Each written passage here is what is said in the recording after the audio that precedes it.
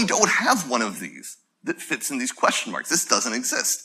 There's not a good language today that I can fit into those question marks that takes this successor language approach in order to be a compelling option for current C++ users. And a few of us thought this is really too interesting to leave this way. This is something we need to explore. So we started building something that would fit into these. We're calling it the Carbon language.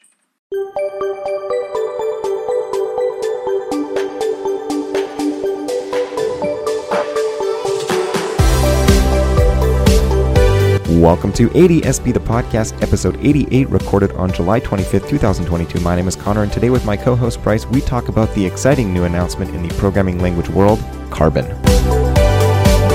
All right, so listener, we just started episode, I think it's 88. We're going to be recording 2 episodes today. This might just be part 1, part 2. News to me. Because I'll be going to the West Coast, so we need to... What is today? Why are you going to the West Coast? Going to the West Coast. My sister... Why? Middle sister of my 3 sisters is flying back from Ireland for the first time in years. This is the sister that I've met. I've only met one of the 3 sisters. I know, it's shocking to me too, dear listener. And so, yeah, my family is taking a weekend in Whistler to just hang out. So, bopping out there. Well, tell everybody I say hello. I will. Anyway, so we're recording these in advance, and we do apologize, or at least I apologize. I'm not sure if Bryce apologizes as well. We said that we were going to record live from CPP North. So today is the 25th, and a week ago... I'm going to say it was my fault, because I decided to leave CPP North a little bit early because it was enough. It was enough. Yeah, Bryce, you were originally supposed to fly out the Sunday or Saturday? Sunday, yeah. So we would have had a Thursday to Sunday to see ducks. Was that really necessary? I just remembered we were recording an episode.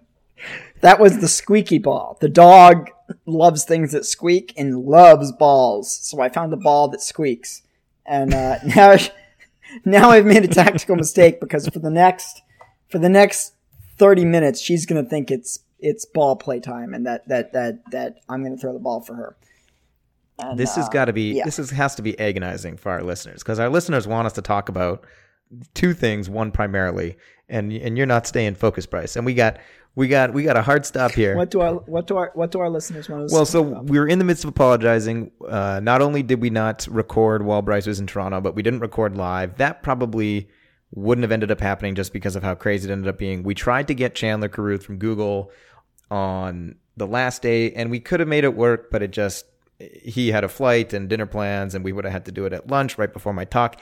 Anyways, so the 2 things that they probably want to hear about is CPP North, because we were both there, and we've been talking about it for the last 2 or 3 months on and off. And, of course, a large announcement that took place at CPP North in Chandler Carruth's keynote.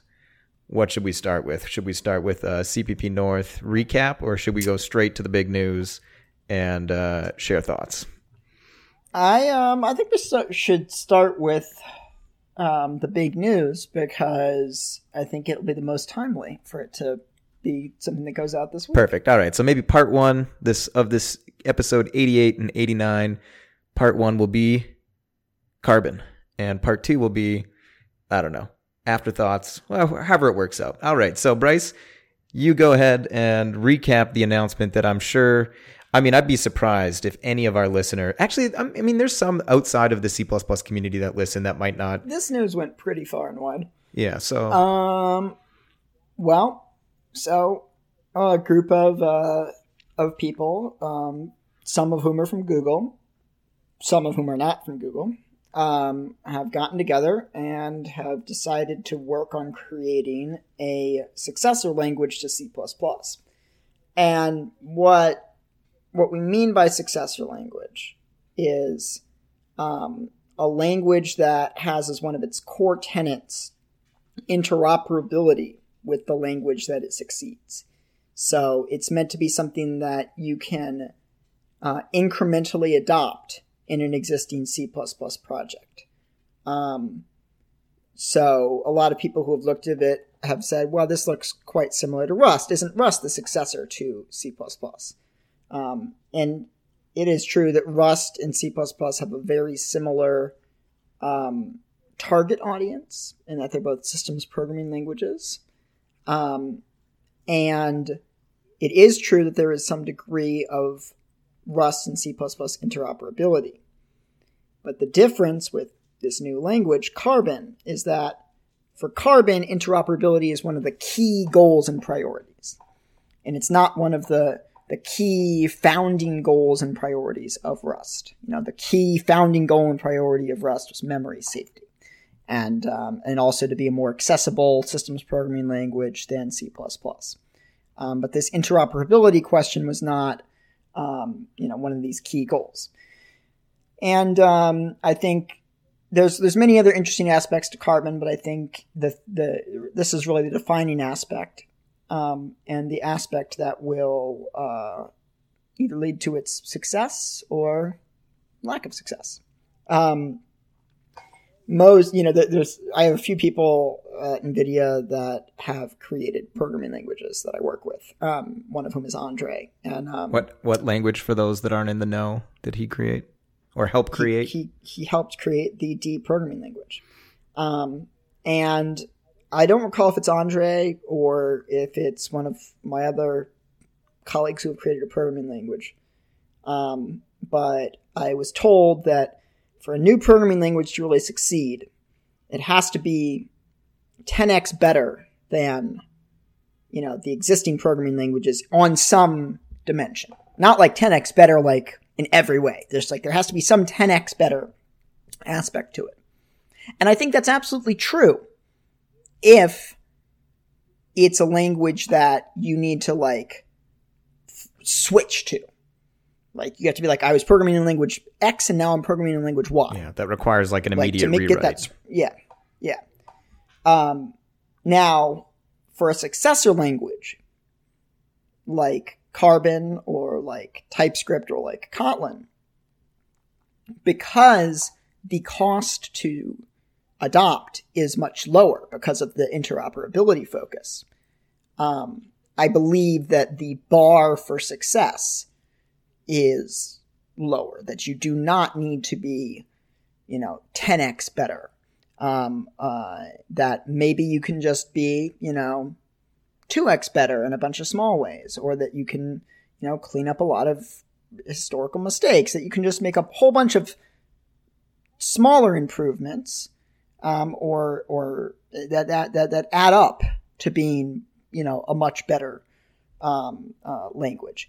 Even though, maybe no one of those small improvements would be sufficient to get somebody to buy into, I'm going to completely rewrite all of my software in this language. And that to me is really the interesting thing about Carbon, is that it promises an incremental path, an incremental adoption, and that it can be incrementally better, that it can still retain a lot of the priorities that we have for C++, like performance and portability, without being tied down by the legacy that C++ has to deal with. But this is actually this is not the reason why I'm most excited about Carbon. I think the interoperability is why I think most people would be most excited about Carbon. But I am in the programming language evolution business. And so the thing that's most attractive to me about Carbon is its model for evolution and its process. And I think that Carbon has a drastically better process than C++. And in fact, I would even go so far as to say that the Carbon process is 10x better than the C++ evolution process. And I also think that that's probably true for a language like Rust, or a language like Swift. These modern languages that, largely use our modern collaborative tools like GitHub, for, decision making and change management, and that use better stakeholder models, where, there's some sort of core team, but anybody can make contributions, and the core team really just makes decisions among a set of options. I think that the the difference in having an open model built on modern collaborative tools versus the rather dated ISO-based model that C++ has, that's really a game changer. And I think that means that Carbon will be able to evolve and improve and adapt much better than C++ will be able to in the coming decades. So just to be clear, do you, like, because you mentioned the 10x thing in terms of process, do you think that's a reason why at the end of the day Carbon will be successful, or you're just mentioning it as sort of like... Yes. I believe that the reason that Carbon and Rust will be successful is because they have substantially better process. Because it doesn't matter if they're better languages than like today. It doesn't matter if they're the right tool today. If you think 10, 20, 30 years down the road, and if you think about all of the known ways in which languages will have to evolve, but also the unknown ways in which languages might have to evolve, I have far greater confidence in languages that have an agile, modern evolution process. And that doesn't mean that those languages can't, interact with ISO. There are plenty of ways in which, if there was ever a need for a language like Rust to have an ISO standard, in which that could happen. ISO commonly forms these relationships with other standards development organizations and has these fast-track processes for other organizations that develop standards to turn their standard into an ISO standard as well. Mm-hmm. You could also imagine that the standards for something like Rust or Carbon could be developed outside of the ISO process and by some separate foundation, and then the results could be contributed to ISO. So these things are not mutually exclusive. I just think that using the ISO process to evolve a programming language is not the correct decision today. It was certainly the correct decision in the 90s for C++. It was definitely the correct decision for older languages like C and Fortran. In particular, it was certainly much better to have ISO C than ANSI C, because ANSI C was developed solely by a US-based standards development organization, and so its mandate was really very US-focused. And ISO does provide a slightly, broader view. But I think at the end of the day, given the collaboration tools that we have today, given how software communities operate today, it's just not the right stakeholder model. And I do hope that we can perhaps fix that in the future for languages like C++ and Fortran.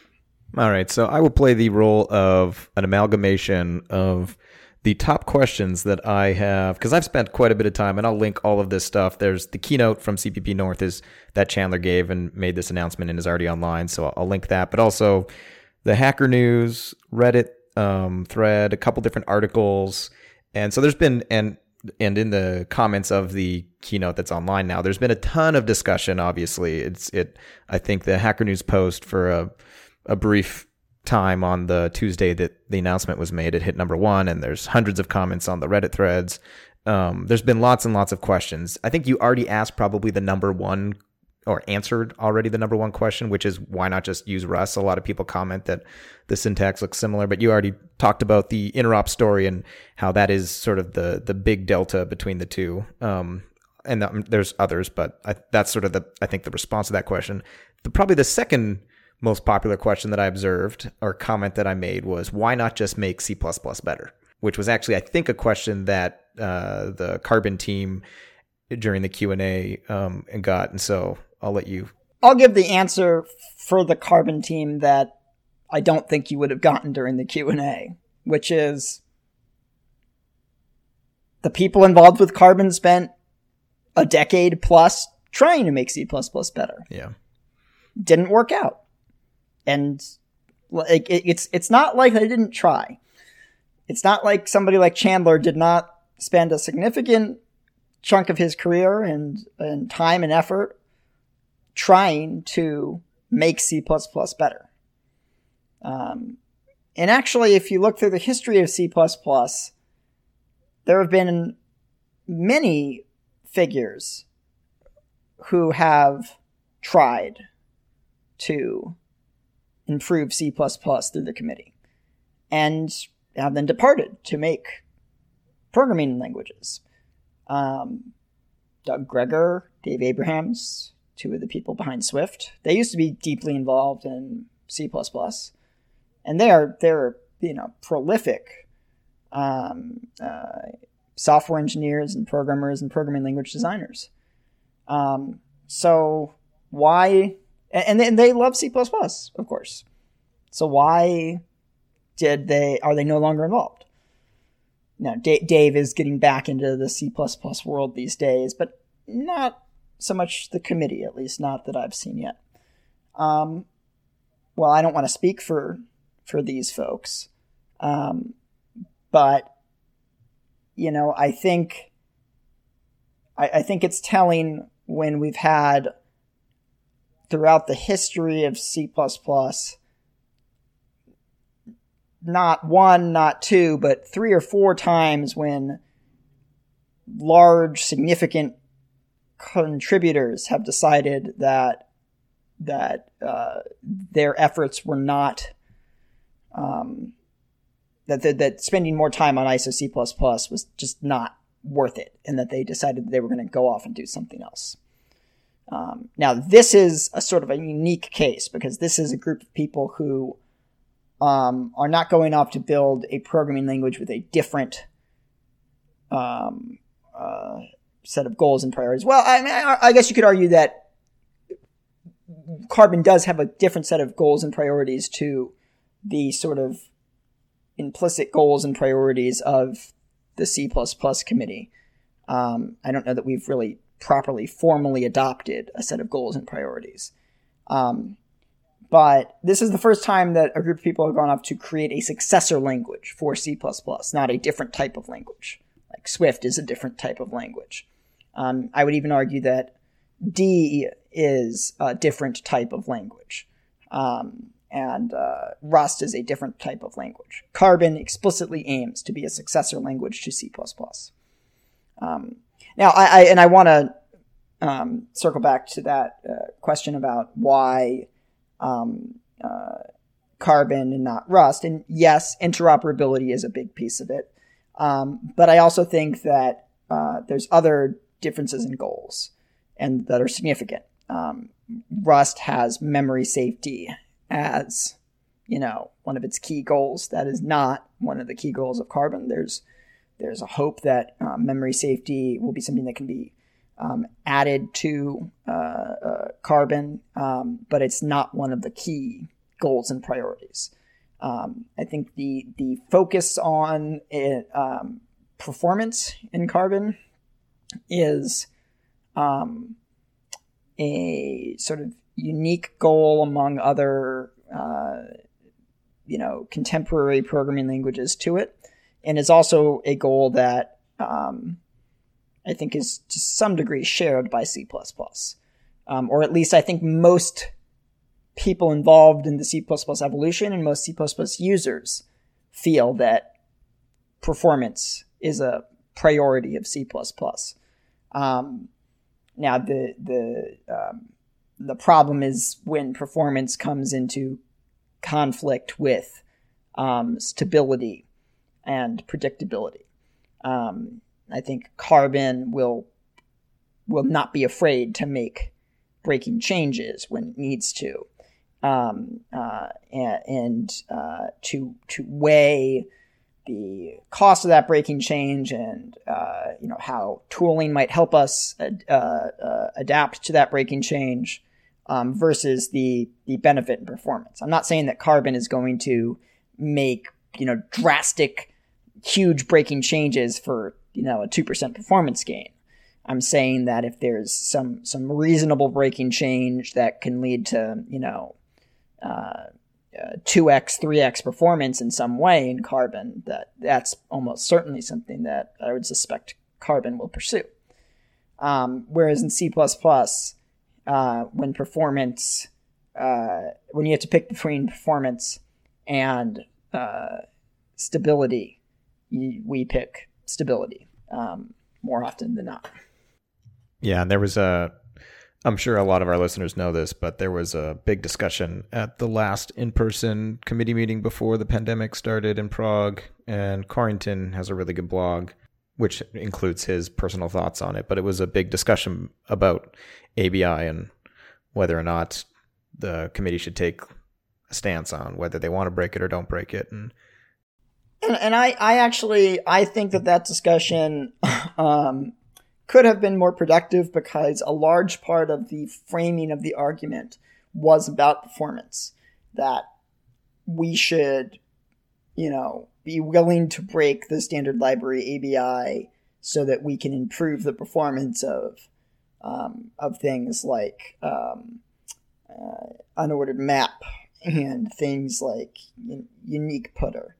And that's a true argument, but I do not think that is by far the most compelling argument. I think we should be willing to break ABI so that we can make C++ easier to use. Like, forget performance for a minute here. We should be willing to break C++ ABI so that we can fix our mistakes, so that we can get rid of, weird, confusing semantics that don't make sense to users. We should be willing to make breaking changes, not just ABI breaks, but breaking changes so that we can get rid of sharp edges and corner cases of C++. We should be willing to make breaking changes so that we can make C++ a safer language, so that we can remove pitfalls, so that we can make C++ a simpler language, so that we can make C++ a more teachable language.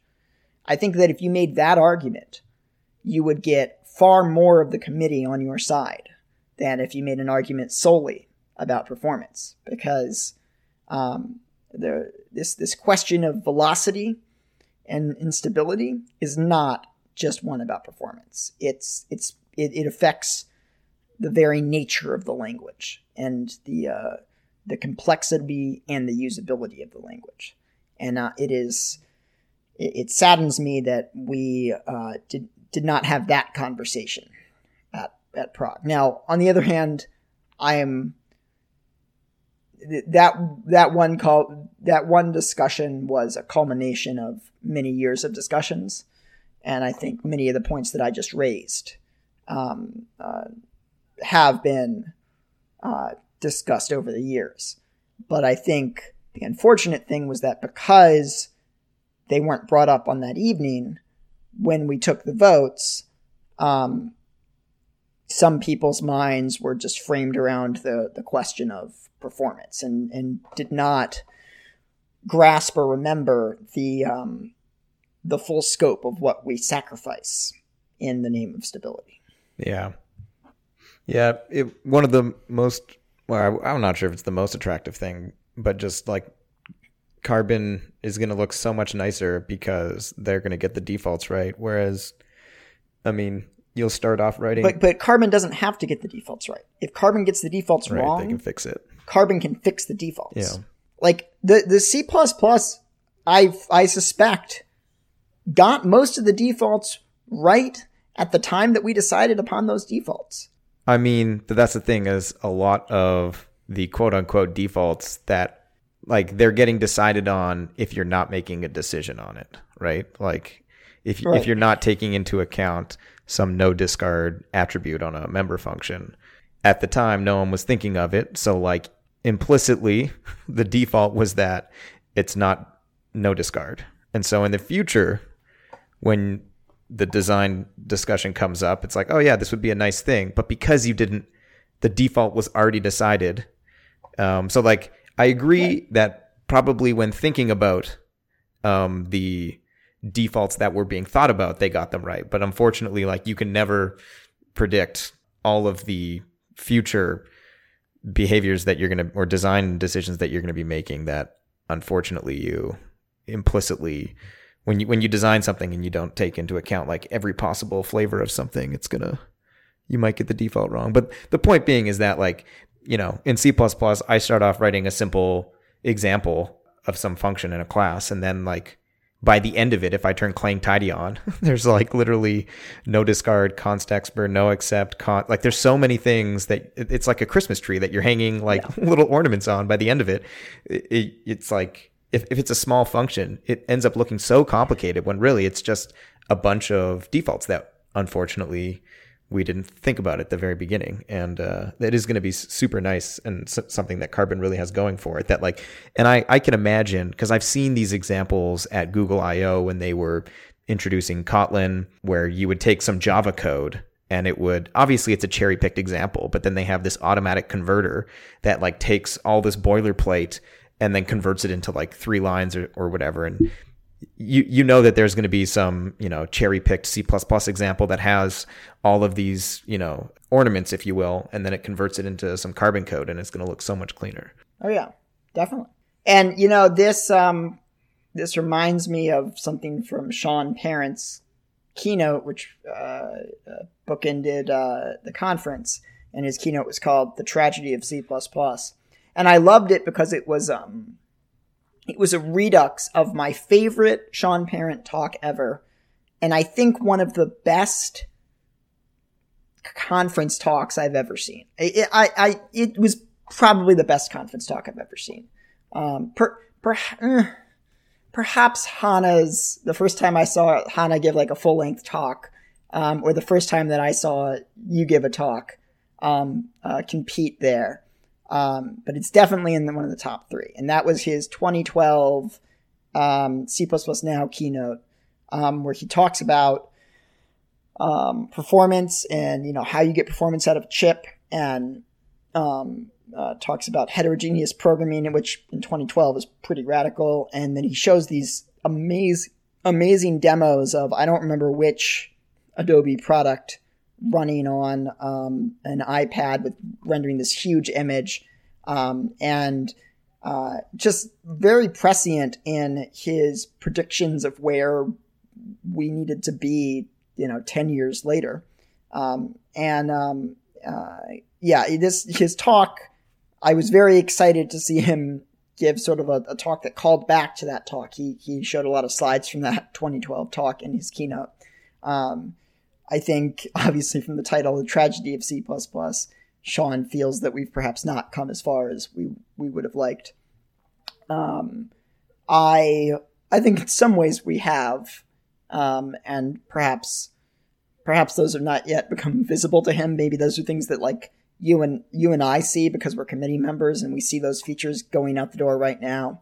Whereas Sean, who's not as actively involved in the committee these days, but as a C++ user, he's out in the field. He's writing actual applications, and these cool new tools that we're putting into the next standard or the standard after that, you know, they're not available to him yet. And I think that's often one way in which we on the committee often lose a bit of perspective, that we standardize a thing and we're all excited about it. Well, there's like, even after we've put it in the standard and shipped the standard, there's still a pretty long tail for it to get out to users. But anyways, in Sean's keynote, he showed, he referenced, I think a talk by Alex Stepanov where he talked about the complexity of stood pair. And he showed, you know, how many lines of code were needed to implement stood pair in C++ 98. And I think it was like 150. And Alex Stepanov... 62. And Alex Stepanov was just distraught that something so simple would require 62 lines of code. And then in C++ 11, it was what? How many lines of code? I think that was the one that was like 150. Yeah, and then in C++ 17, it was how many? It's like 500 or something. Yeah. It like exploded. Yeah, exactly. And it's the same in terms of the size of the C++ standard text, which has gone up from a few hundred pages to, I think it's near 3,000 maybe now. No, I think it's just under 2,000. It's 1,800 something. Okay.